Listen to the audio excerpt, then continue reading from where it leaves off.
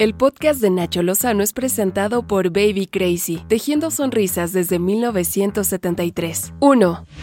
Esta mañana el gobernador de Jalisco, Enrique Alfaro, informó que fue localizada con vida la familia reportada como desaparecida, ¿se acuerda? En el municipio de Acatic desde el pasado 24 de marzo, cuando regresaban de sus vacaciones de la Ciudad de México. De acuerdo con la Fiscalía del Estado de Jalisco, la familia fue liberada en la comunidad de La Laja, en Zapotlanejo, en buen estado de salud. Esto ocurre un día después del hallazgo de la menor, Julia Isabel, que aquí en la lista le reportamos, integrante también de esta familia, en el municipio de La Barca. Mencionarles que las personas se encuentran bien.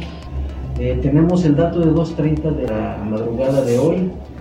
A esa hora fueron liberados en una gasolinera ahí en La Laja.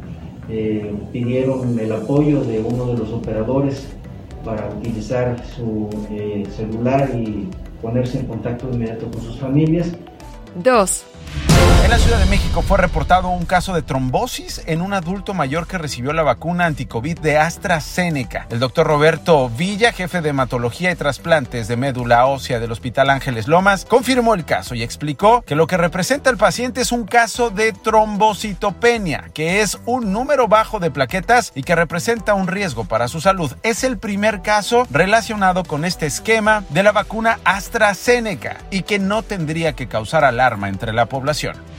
La Comisión Federal contra Riesgos Sanitarios suspendió la operación del laboratorio médico Tadeo en el Aeropuerto Internacional de la Ciudad de México tras la detección de prácticas riesgosas. Mexicanos Unidos contra la Corrupción y la Impunidad denunció que uno de los módulos para realizar las pruebas no contaba con la autorización del Instituto de Diagnóstico y Referencia Epidemiológicos y 4 más subcontrataban laboratorios para realizar los estudios. No, pues qué feria de la corrupción. 3.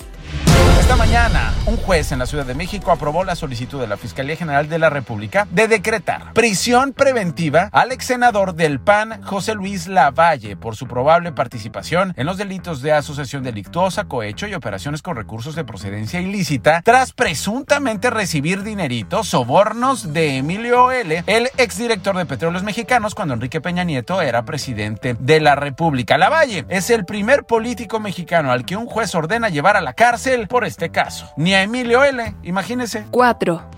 El Tribunal Electoral del Poder Judicial de la Federación perfila devolver al Instituto Nacional Electoral el expediente de Félix Salgado Macedonio, el Toro, o el que quieren hacer bistec político. Esto para que el Consejo General valore una vez más si el haber sido omiso en la entrega de su informe de gastos de precampaña amerita la sanción de la pérdida del registro como candidato de Morena a la gubernatura de Guerrero. La valoración incluiría a quienes también contendieron por la candidatura como Adela Román, Luis Walton y Pablo Amílcar Sandoval. 5. Esta mañana murió el príncipe Felipe, esposo de la reina Isabel II de Inglaterra. Tenía 99 años, así lo informó el Palacio de Buckingham en un tuit en que puntualizaba que el duque de Edimburgo murió pacíficamente. En la mañanera desde Palacio Nacional, el presidente Andrés Manuel López Obrador lamentó la muerte. Enviando un pésame a familiares, a amigos, al Reino Unido, por la muerte del príncipe Felipe, esposo de la reina Isabel II de Inglaterra, en nombre del pueblo y del gobierno de México.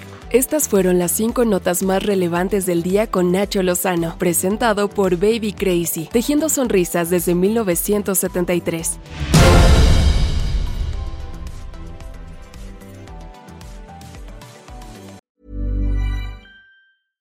How would you like to look 5 years younger? In a clinical study, people that had volume added with Juvederm Voluma XC in the cheeks perceived themselves as looking 5 years younger at 6 months after treatment. Look younger, feel like you. Add volume for lift and contour in the cheeks with Juvederm Voluma XC. Reverse signs of aging by adding volume to smooth laugh lines with Juvederm Volure XC. For important safety information and to find a licensed specialist, visit Juvederm.com. That's JUVEDERM.com. Not for people with severe allergic reactions, allergies to lidocaine, or the proteins used in Juvederm. Common side effects include injection site redness, swelling, pain, tenderness, firmness, lumps, bumps, bruising, discoloration, or itching. There's a risk of unintentional injection into a blood vessel, which can cause vision abnormalities, blindness, stroke, temporary scabs, or scarring. Talk to a licensed specialist to find out if it's right for you.